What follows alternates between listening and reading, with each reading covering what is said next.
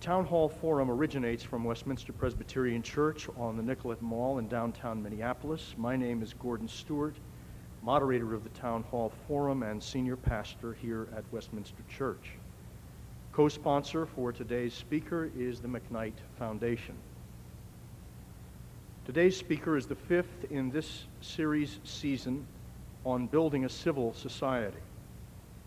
His topic, Why Americans Hate Politics, could not be more timely the Thursday following the New Hampshire presidential primary. As a columnist for the Washington Post, E.J. Dionne specializes in political issues. His articles in the New Republic and Commonweal, and his books, Why Americans Hate Politics, published in 1991, and his latest book, published this month, They Only Look Dead, Why Progressives Will Dominate the Next Political Era, offer surprising and provocative perspectives on why Americans are so disenchanted with politics. Richard Reeves, biographer of President Kennedy, describes Mr. Dionne's latest book as saying to demoralized Democrats, progressive Republicans, and independents, Lazarus, arise again. Mr. Dionne is married with two children, James and Julia. This 10-day period of travel is the longest that he has ever been away from his two children. But when Mr. Dionne was leaving for this trip, his 3-year-old son, following a conversation with his father, said to a repairman at the house that Dad was going to be away a very long time, that he'd rather be with him at home, but his dad was going to miss him a lot, and he said, but Dad's got to do what he's got to do. With thanks to little James, we're very glad that he is here. Before joining the Washington Post in 1990, Mr. Dionne covered state and local politics for the New York Times, including coverage of the 1980 presidential election.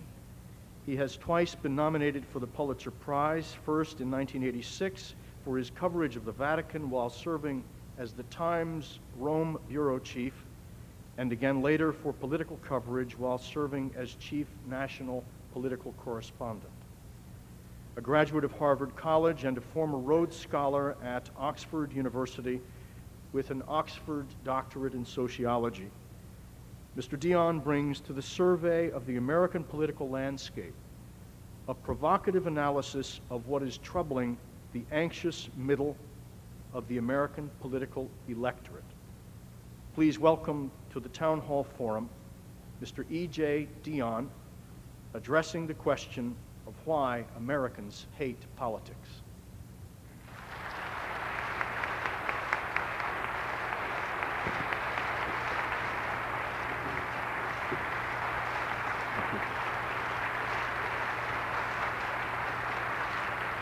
Thank you very much.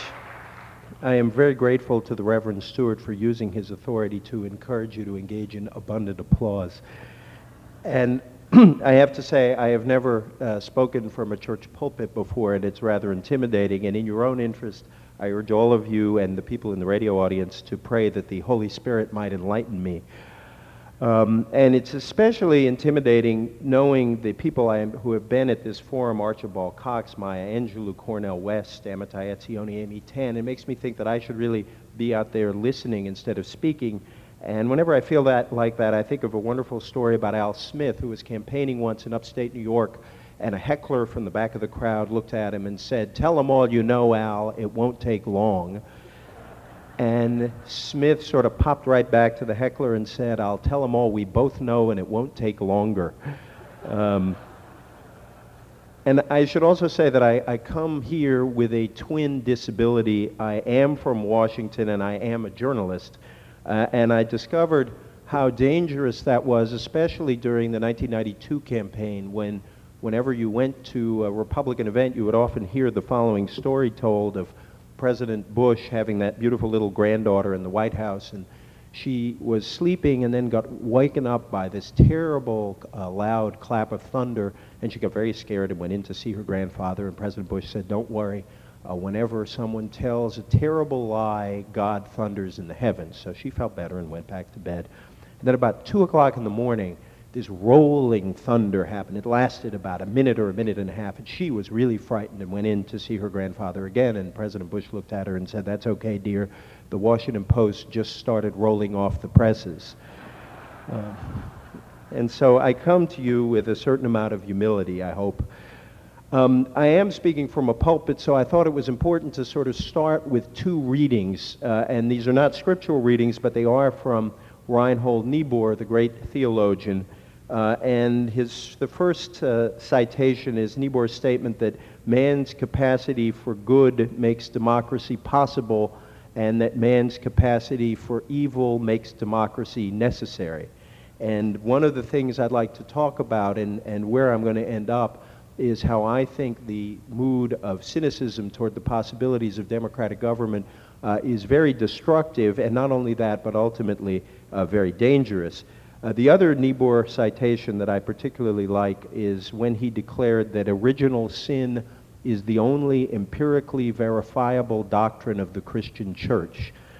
And I take that because I think that when we think about our frustrations with politics, our tendency is to believe that this particular class of politicians we have out there now and have had out there for the last 10 or 15 years is somehow much worse than the class of politicians we had in the past. Yet, I don't think there is that much evidence that today's politicians are demonstrably more venal or corrupt than those of a generation or a century ago. In fact, with formal ethics codes being what they are, they at least have to behave better if they don't want to go to jail. And I think that what is sort of roiling our politics right now is not just the flaws of any given set of individuals. Yet I think that our politics has indeed become mired in recrimination and accusation. And the accusatory tone is not limited to issues of whether somebody is unfaithful to his wife or on the take. It covers almost all aspects of a politician's life. It's not limited to a current affair or hard copy. It happens even in the so-called respectable press and respectable television, even though we don't get called that so much anymore. I think the United States is in the midst of a kind of politics of moral annihilation where destroying your opponent is the ultimate goal. It's not enough anymore simply to defeat or out-argue somebody. The goal really is to make your adversary look like Hitler or Stalin, the Marquis de Sade, or Al Capone. This trend, I think, has especially hurt President Clinton, but I don't think it's limited to him. Indeed, many Republicans who attack Clinton say they are only avenging the damage that was done to their heroes, Clarence Thomas or Robert Bork. Remember, Clarence Thomas has now become a slogan almost akin to Remember Madrid for those who supported the Republican cause in Spain. The result, I think, is a peculiar kind of politics of all against all. Now, I think the sources of this, as I say, do not lie with the failures of individuals. I think it's because politicians themselves rightly sense the depth of the public's disenchantment, that they know that coming to the voters and trying to sell solutions or saying anything positive about themselves will have no credibility. And if you know the public is mad and you know that it will discount your own proposed solutions, the best tactic is to denounce the other guy. The late Senator Sam Ervin, whom most of us remember, once gave sound advice to lawyers in a difficult case. If the law is against you, he said, pound the evidence. If the evidence is against you, pound the law. And if they're both against you, pound the table. And politicians now find the best solution involving pounding each other.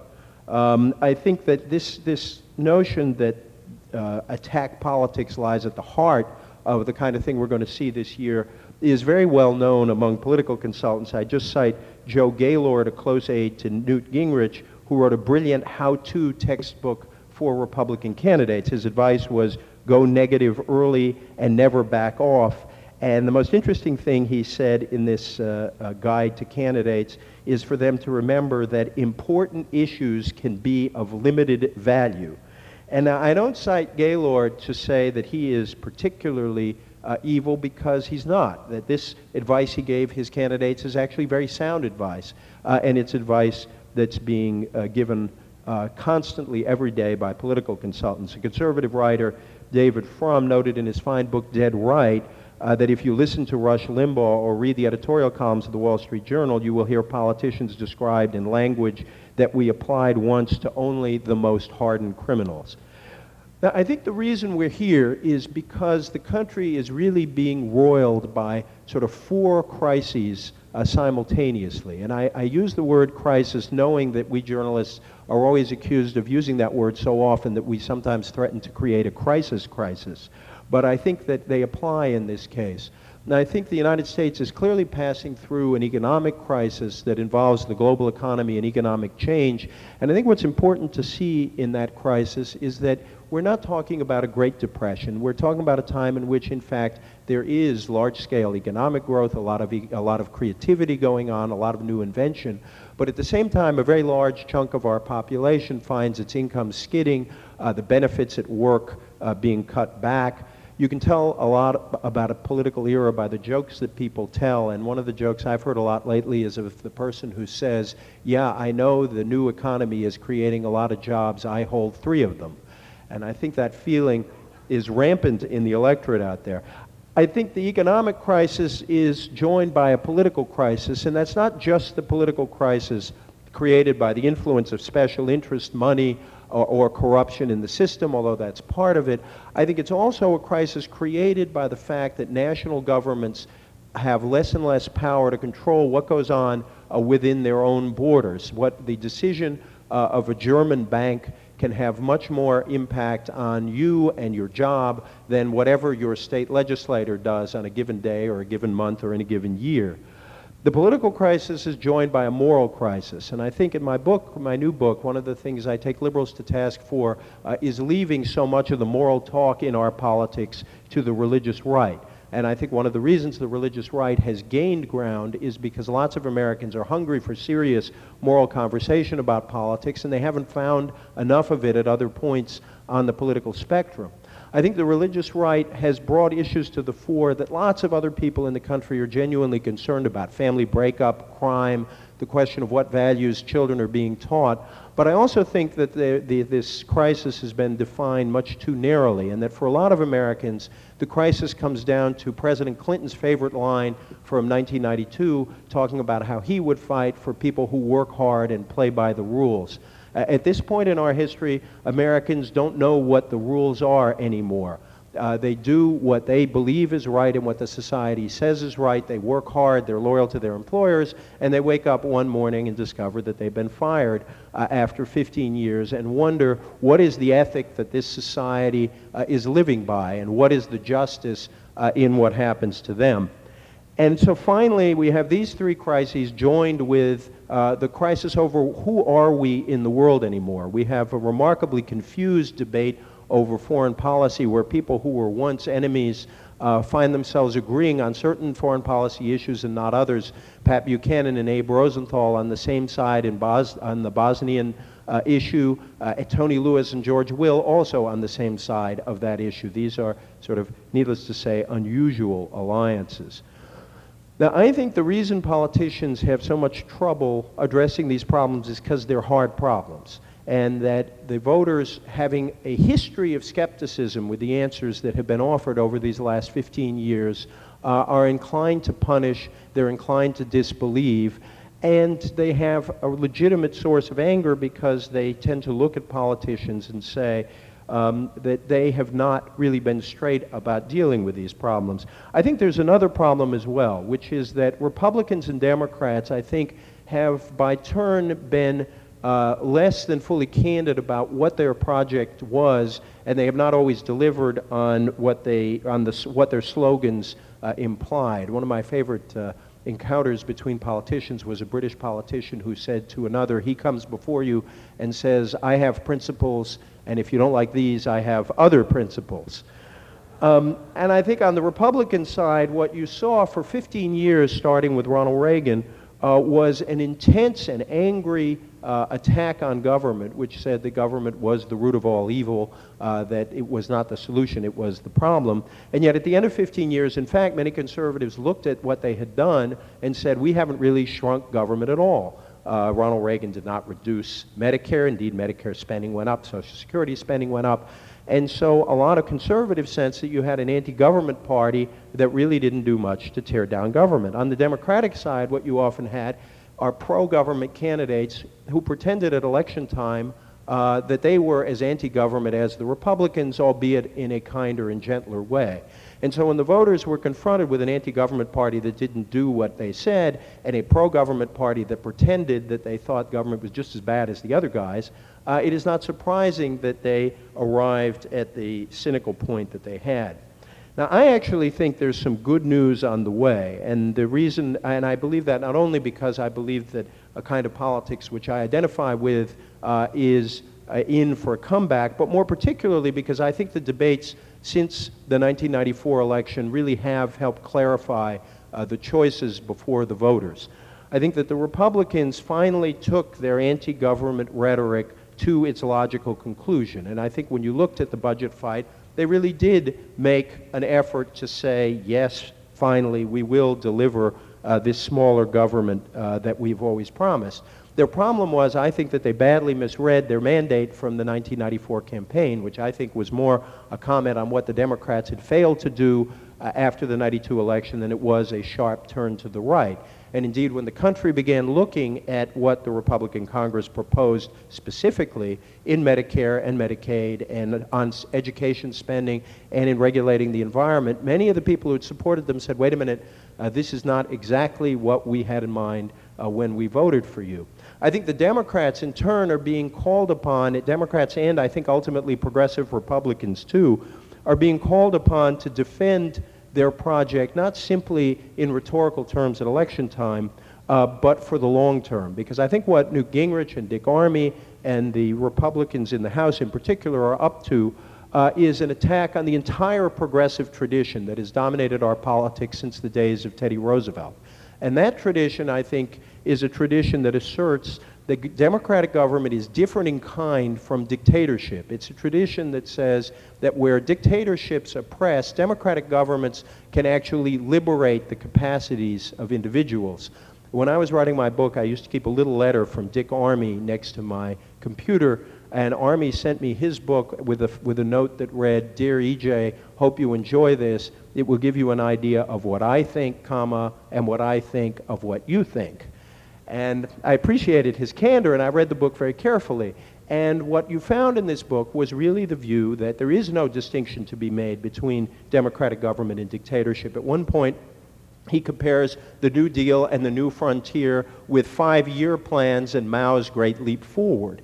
And that is sort of making FDR and JFK the equivalent of Stalin and Mao. And I think it's very important to see that view of government as lying at the heart of this new project, because I don't think it's a belief that Americans share. Whether it was through the civil rights laws to lift a burden off the back of African Americans or through the GI Bill, which sent millions of people to college, we have always had a view that government can step in and make people freer than they were before government intervened.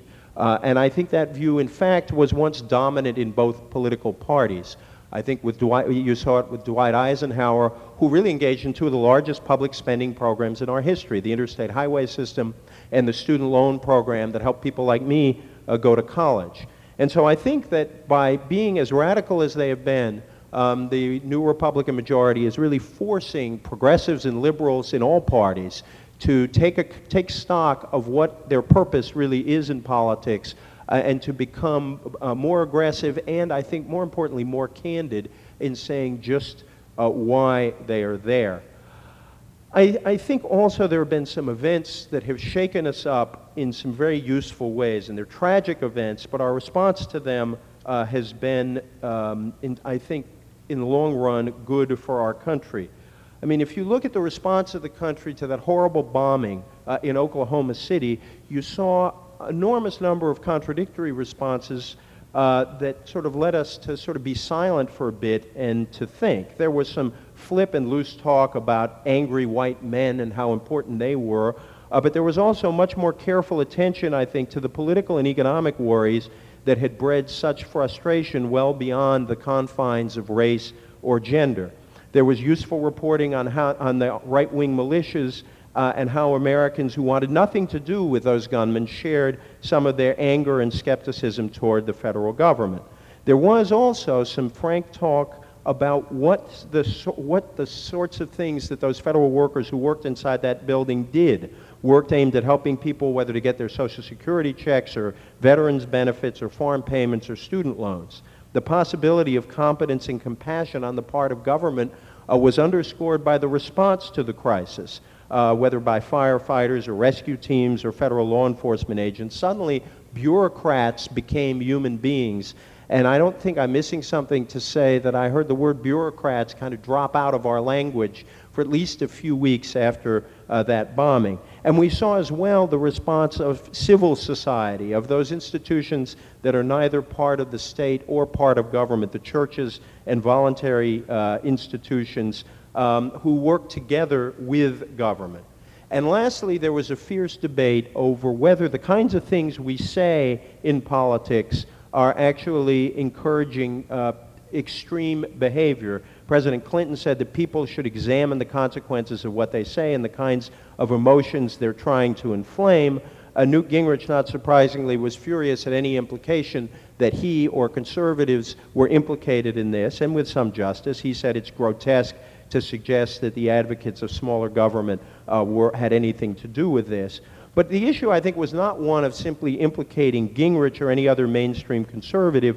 The issue was rather whether this constant and unrelenting attack on government and its capacities was encouraging an attitude that was really destructive to all of us, and not simply because it promoted the bombing of a building. And I think the anger in the militias themselves also told us that there really is a radical disjunction between the kind of political talk we hear all the time, including from those of us who are journalists, and what the country wants to experience politics as being. There's a wonderful political philosopher called Glenn Tinder who argued that what Americans are really longing for is something he called the attentive society. And he said that the attentive society conceives of itself as a place where freedom has infinite value, but freedom is understood as a pathway, not a destination. Understanding freedom that way, I think, tells us why people are so impatient with so much of the political talk. One reason freedom is degraded today, writes Tinder, is that serious speech, which is speech in search of truth, is relatively rare. Freedom of speech, he says, is most energetically and conspicuously used for advertising and electioneering, for activities based on the assumption that speech is an expedient in the service of profits and power, and that truth is the extreme outer limit rather than the central purpose. Now, I love that last part. Imagine thinking of truth not as the point of talk, but as how far can you go before you cross the line into untruth. This test, speech in search of truth, applying that to the day-to-day writing and talk in politics and journalism would have a revolutionary impact. Tinder follows the writers Christopher Lasch and the great philosopher John Dewey in seeing public life not simply as a realm of combat, but as a place in which citizens can engage in a common search for understanding. Tinder writes, a society in which people listen seriously to those with whom they fundamentally disagree, an attentive society is the proper setting for freedom. An attentive society would provide room for strong convictions, but its defining characteristic would be a widespread willingness to give and receive assistance on the road to truth. Imagine if political campaigns operated according to that principle. Christopher Lasch said the same thing when he said that democracy may not be the most efficient form of government, but it ought to be the most educational form of government. The whole point of democratic politics is to help people solve problems. Politics, in other words, I think we should not hate politics as a country. I think this is antithetical to our tradition and is entirely wrong for solving any of the problems we care about. It will be at the center of any efforts we make to navigate the current moral and economic crises. There is no escaping politics because there is no escaping the fact that the rules established in government, in the marketplace, in the workplace, in the neighborhood will powerfully influence what even the most individualistic souls will be able to do. Some rules make it harder for families to raise their kids, others make it easier. Some rules make it easier for individuals to seize opportunities, others will get in the way. Some rules encourage charity, generosity, community-mindedness, others discourage them. I think instead of pretending that we can live in a rule-free society, we have to decide how we're going to make the rules. I think such a society, the attentive society described by Glenn Tinder, depends not on rejecting democracy but embracing it, not on hating politics but welcoming its challenges, its obligations, and its promise. Politics and government cannot raise children, cannot write love songs, cannot create computer languages, cannot invent the technology after the microchip or discover a cure for cancer. But politics and government do shape the conditions under which such acts of creativity happen. Politics has everything to do with building a more just, more civil, and more open society. Those who rally to our progressive tradition, the cause of those who believe democratic government has the capacity to improve society, always understood this, and their time has come again. The Reverend Stewart, in a fine sermon a couple of years ago, cited John Winthrop as calling upon us to make each other's condition our own, always having before our eyes our community as members of the same body. I think that's a fine definition of the obligations of democratic citizenship. And as between our current cynicism and a more productive and hopeful view of our democratic capacities, I think the American people will always finally return to hope. And I think we're on the verge of that happening again. Thank you very much.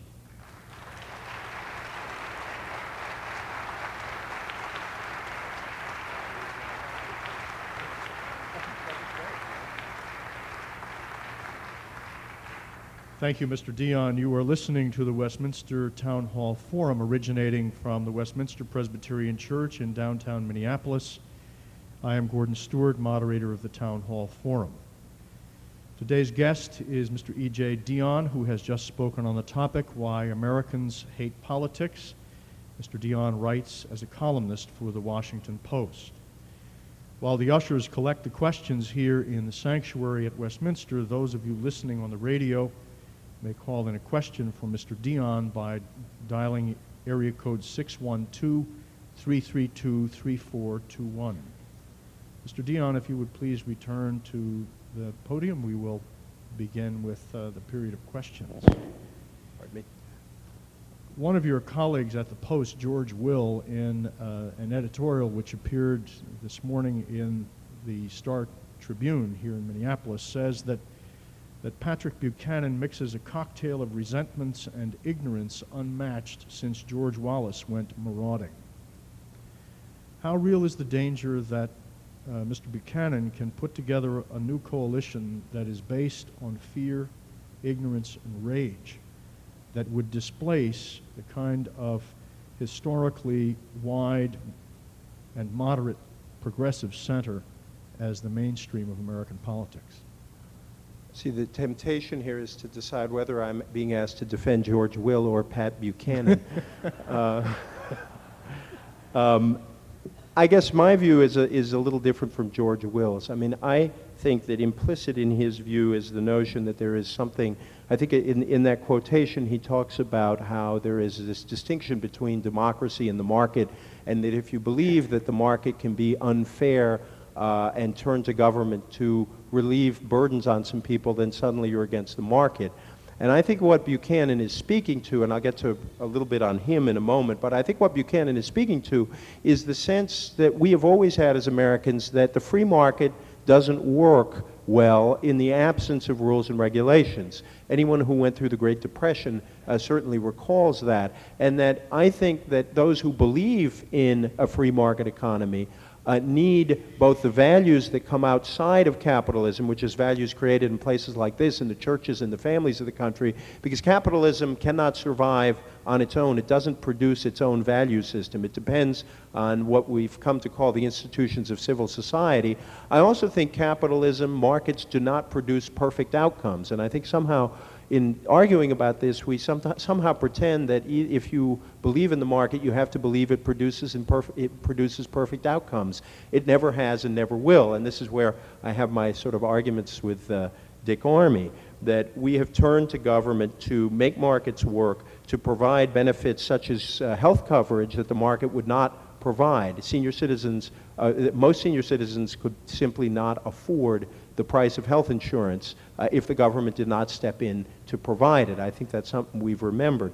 As for Pat Buchanan, I think that what's important about the Buchanan phenomenon is that he has shown how far the agenda of politics has moved off the small government balanced budget agenda of the last Congress, that suddenly all the Republican candidates are starting to talk about living standards, because I think he is speaking to the resentments of an awful lot of people out there some of whom agree with him on social issues and moral issues, and some of whom don't. And I think you can see the impact of Pat Buchanan when you saw Senator Dole last week talking about how corporate profits were so high and average wages were declining 5% a year. This was kind of surprising thing to hear Bob Dole say.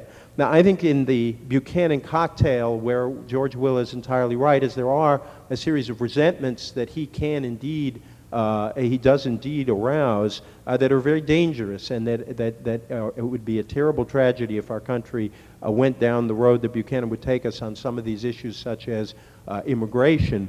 I think it falls to progressives to take up their responsibility for speaking for the very people that Pat Buchanan is arousing in this campaign. I think progressives in this country have always managed to address the problems of people who were down on their luck, who were suffering, who needed some relief, and to do so in ways that were, in a sense, moderate and practical. This is what FDR did, and indeed it's one reason why lefties often accuse FDR of saving capitalism. That's exactly what Roosevelt did, and he did it by addressing the very resentments that Pat Buchanan is addressing. So that I think it's important to take the resentments seriously and the angers seriously, and to find a different way to address them, and not to pretend that they shouldn't be addressed. Thank you. One member of the audience asks how you define progressive and how you think the various presidential candidates fit your definition. Yeah, I've been wandering around the country talking about this book the last couple of weeks, and it's a question that always comes up, and I'm often tempted simply to say a progressive is a liberal who's looked at the polls. But I use the word progressive because I'm trying to identify a tradition in our country that goes back a long way.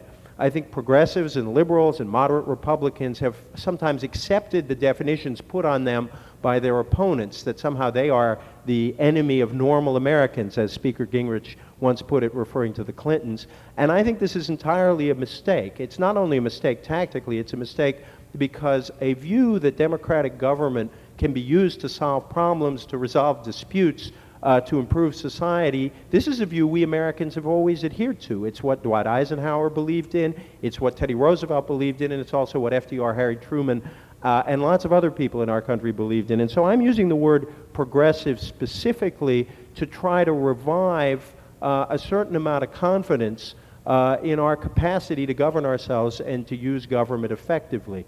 To identify, there are lots of different, so my view of progressivism is a kind of broad church, and it would include sort of everyone, is in a sense, from Paul Wellstone to John Chafee.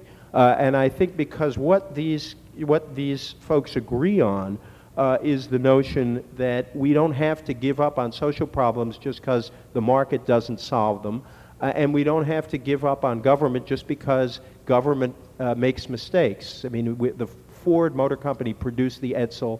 Government sometimes produces Edsels. Progressives have to be smart enough to abandon the Edsel when they create one. Thank you. One person asks, what evidence can you present that Americans ever thought very highly of politicians? 100 years ago, weren't they considered scoundrels? And in the 1960s, government was Big Brother. As Richard Nixon used to say, I'm glad you asked that question, whoever you are. I make 2 points on that. The first is, one of the arguments in my new book is, in fact, that our time very much resembles a period after the Civil War and before the beginning of the Progressive Era, the Gilded Age. And then, as now, you had the same sense of public frustration with politicians, with government, with economic anxiety, and lots of Americans thought democracy was dying because we were creating these large industrial combinations. State legislatures were being bought off by the lobbyists for the railways.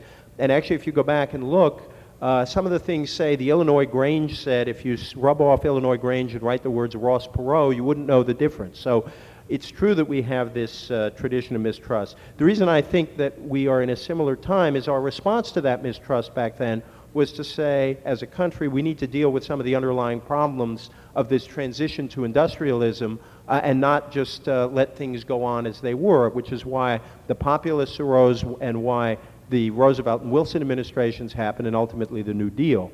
So that the answer to the question is yes, we have gone through these periods before, but and that we have a natural mistrust of unlimited government. There's hardly anyone on the American political spectrum from left to right who believes in unlimited government. We all believe in limited government. The issue is, what do you use limited government for? The last point I make briefly is that we have gone through times, however, when we had a lot more confidence in government than we did now. If you looked at measures of the popularity of government and politicians back in the 1950s and 1960s, their prestige was so high that we actually used words like public servants. And the polls show consistently that Americans actually thought their democracy worked and thought public officials were doing a good job. And I think the reason for that was that government came out of the Great Depression and the New Deal with enormous prestige.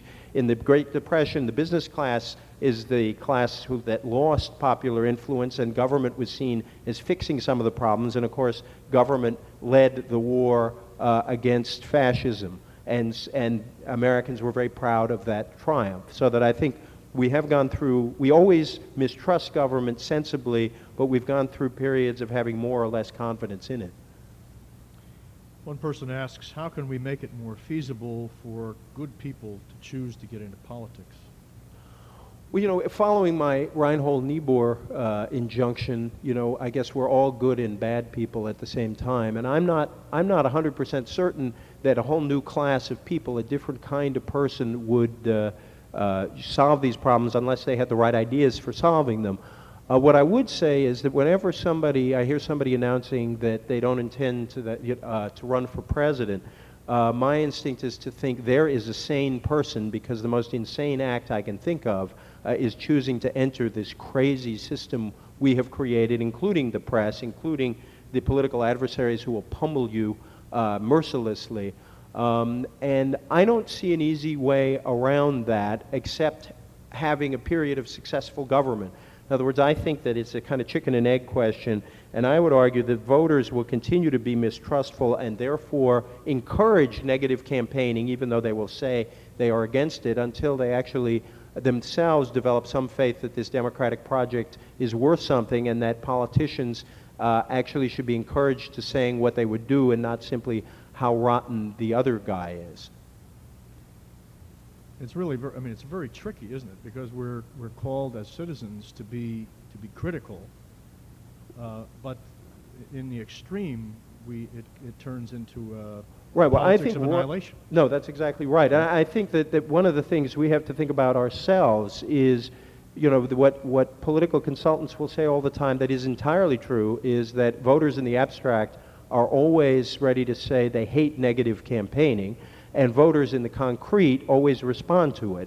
Now, the other point I'd make just in passing is that I think there's a difference between sort of a certain style of negative campaigning where you would say, he's wrong on the issue and I'm right, and I think that's fair enough, and the kind of trivialization that takes place where people look at past votes in Congress on trivial matters and imply that someone is a scoundrel for having voted this way, which led to an increase in congressional pensions and so on, when the vote didn't even have anything to do with it. So, you know, vigorous debate, I think, is different from nastiness, and vigorous debate over real issues is different from invented debate over phony issues and trivial issues. One person asks, is anti-NAFTA and anti-GATT an economic issue used as a ploy in this election, for instance, by Mr. Buchanan? Or is it a new trend toward isolationism by conservatives? I think in a way neither. It would be my answer to that. I mean, I think that there are a lot of Americans who have always mistrusted free trade. I mean, our country was built on protection. It's something I think we forget in the current debate, that we were a protectionist country right through the Great Depression. Some people think that raising tariffs helped deepen the Depression or bring it on, but the fact is this strain is not at all new in our history, and lots of our presidents, I mean, Abraham Lincoln was a protectionist.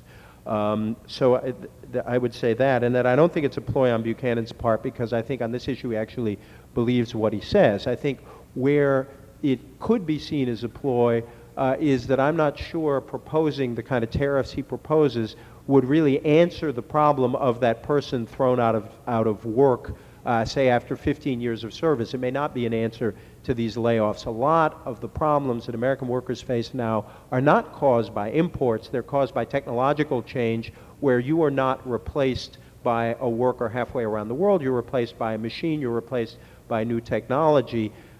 Someone once said that the local comedian down the street the local comedian down the street is essentially put out of business by Jay Leno on television. I mean, there are lots of factors in this new economy that are creating different kinds of unemployment. So that I think you can see it as something it's much less of a full answer to the problem Buchanan is describing than Buchanan is pretending it is. And I think that's what Buchanan is going to be questioned about in the coming weeks. There are two questions here regarding the media. I think I'll ask the first one, and if you cover the second, we'll move on to something else, and if not, we'll ask it also. Please speak to the media's failure to search for truth in favor of simplistic commentary at the boxing match of politics, both print and broadcast media. Yeah, and in my new book, I had written this book where I talked about Republicans and Democrats and was kind of critical of both of them, and I decided if I'm going to bash them, I should bash us too.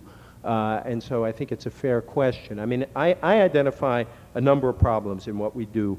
One of them is described by this question, and I think that at political campaign time, we have become so obsessed with sort of what goes on inside a campaign that people forget what the campaign is about. Now, some of the reasons for this were good. Theodore White wrote those great books on the making of the president, where he took us inside the campaign. Joe McGinnis wrote another book called The Selling of the President, which took us inside different aspects of the campaign.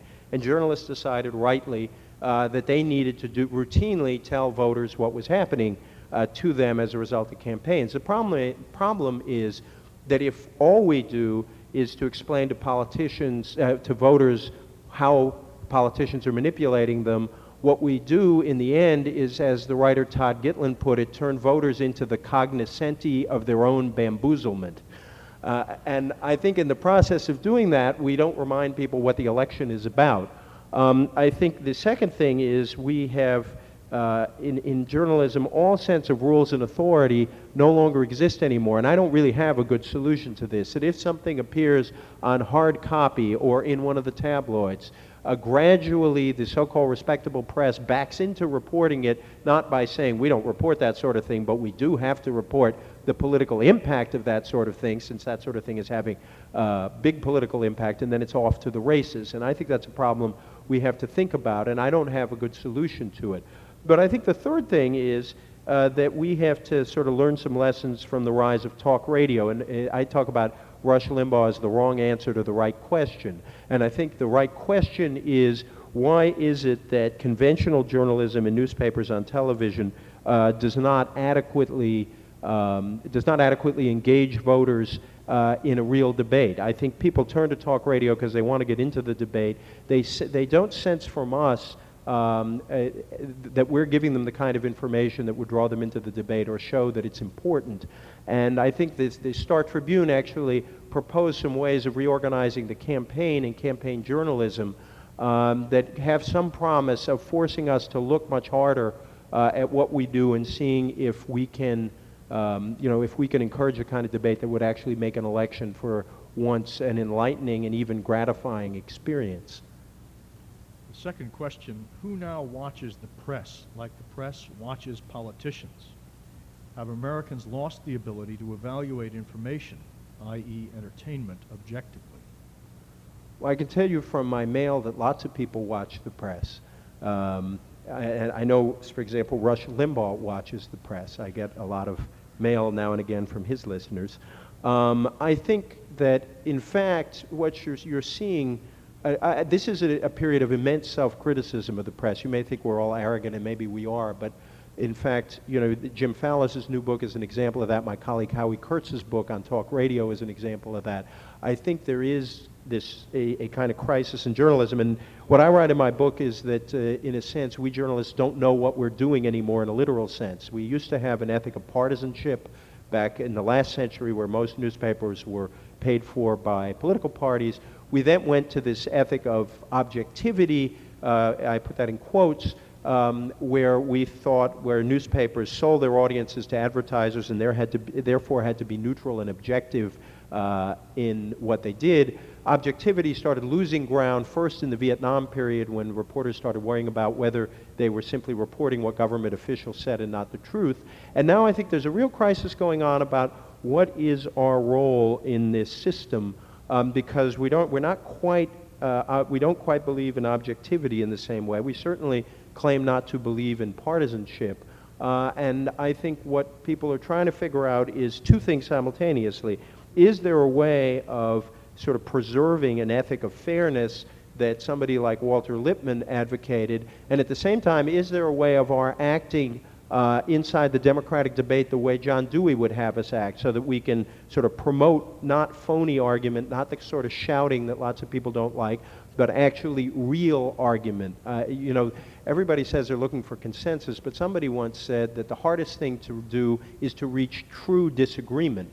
And again, I'd emphasize, I don't think the problem is necessarily that we're having too many arguments, it's that we're having too many arguments about things that aren't the real things we have to argue about, and that's something the press can help us get to. Two related questions. Is it fair to state that the federal government has been corrupted by lobbyists? What can be done about lobbyists? And the other, what is the difference between a campaign contribution and a bribe? Oh, that's an excellent question. I think sort of political reform, meaning reforming the system of contributions, is the precondition to all other reforms. In other words, I don't think that every member of Congress is bought off by every campaign contribution. I know one member of Congress who once said that being on the banking committee is great because there's so much money on every side of every issue that you can always vote your conscience.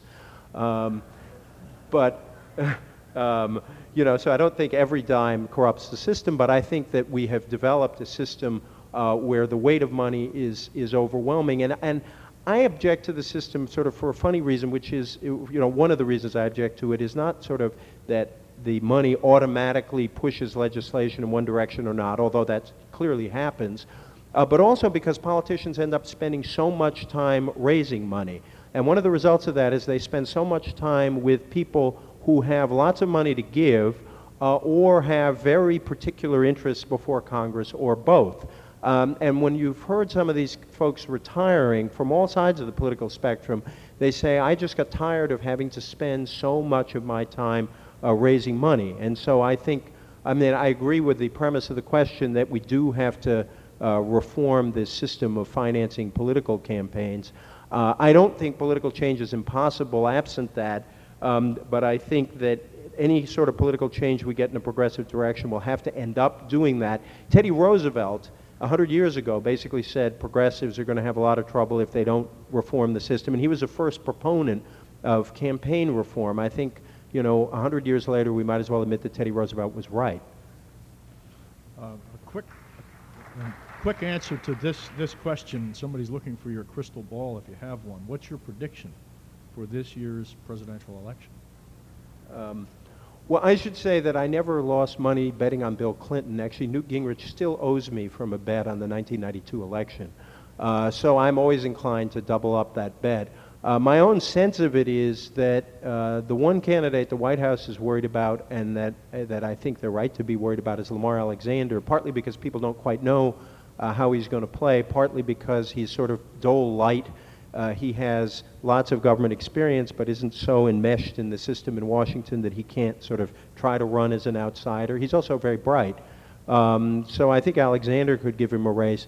I think the problem with my laying the bet on Clinton is the following, that Clinton has built up a large lead over the Republicans, but there are a lot of people out there who dislike the president. I haven't seen on the sort of dislike of a president on the right since you had a comparable phenomenon on the left and among liberals with Richard Nixon. There was really a lot of hostility to the president, and he never seems to get over 52% in the polls, so I think there's a kind of ceiling on him. And so that's the sort of political problem he'll face. But as I say, I'll stick with my old bet and see if Gingrich will pay me off. Thank you. One last question. The Town Hall Forum, we just have one more minute. Town Hall Forum is not only about the issues that we face as a society, but also about the people who come to speak, its voices of conscience. Can you tell us briefly, obviously, some of the influences that bring you to this perspective? Yeah, a friend of mine asked me the other day if having kids had had any effect on the way, any change on the way that I looked at the world and looked at politics. And one of the things I told him is that I grew up in a community, called Fall River, Massachusetts, which is an old factory town about 50 miles south of Boston, and it's a wonderful community. It's also a community that's always had terrible economic problems. But the world I grew up in the 50s, was a place where lots of kids, where we did not sort of have so acute a sense of class division, where lots of the kids I went to school with, whose, regardless of what their parents did, really had a sense of confidence that it was possible for them to get somewhere in life, and that we weren't sort of stratified quite so much by what kind of consumer goods we could buy, and we all felt we were part of a community, and I think we were in a sense, and that I desperately want my kids to have some of that sense, and I'm very worried that as a country, because of the kinds of inequalities we are building up, that my kids are not going to enjoy that kind of world that I thought was very positive for our country. And for me, a lot of this came from the church, that I was raised Catholic, and I was influenced by Catholic social teaching, which sort of led me down a road that said that in a sense, issues such as family values and issues such as social justice were part of the same issue, and that you had to be concerned about one if you were concerned about the other. And then lastly, I would just say I was influenced by particular people. Reinhold Niebuhr is somebody whom I always thought spoke to me in having sort of both a sense of confidence about democracy's possibilities and a sense of realism about what human beings were like and our limitations. And I could list a lot of other people who have taught me a lot of things, but that's where I think I'd leave it. Mr. Dionne, thank you so much for being with us at the Town Hall Forum. Please take our word of thanks back to James and Julia. Thank you very much, and thank you all sharing. so much. I appreciate it very much.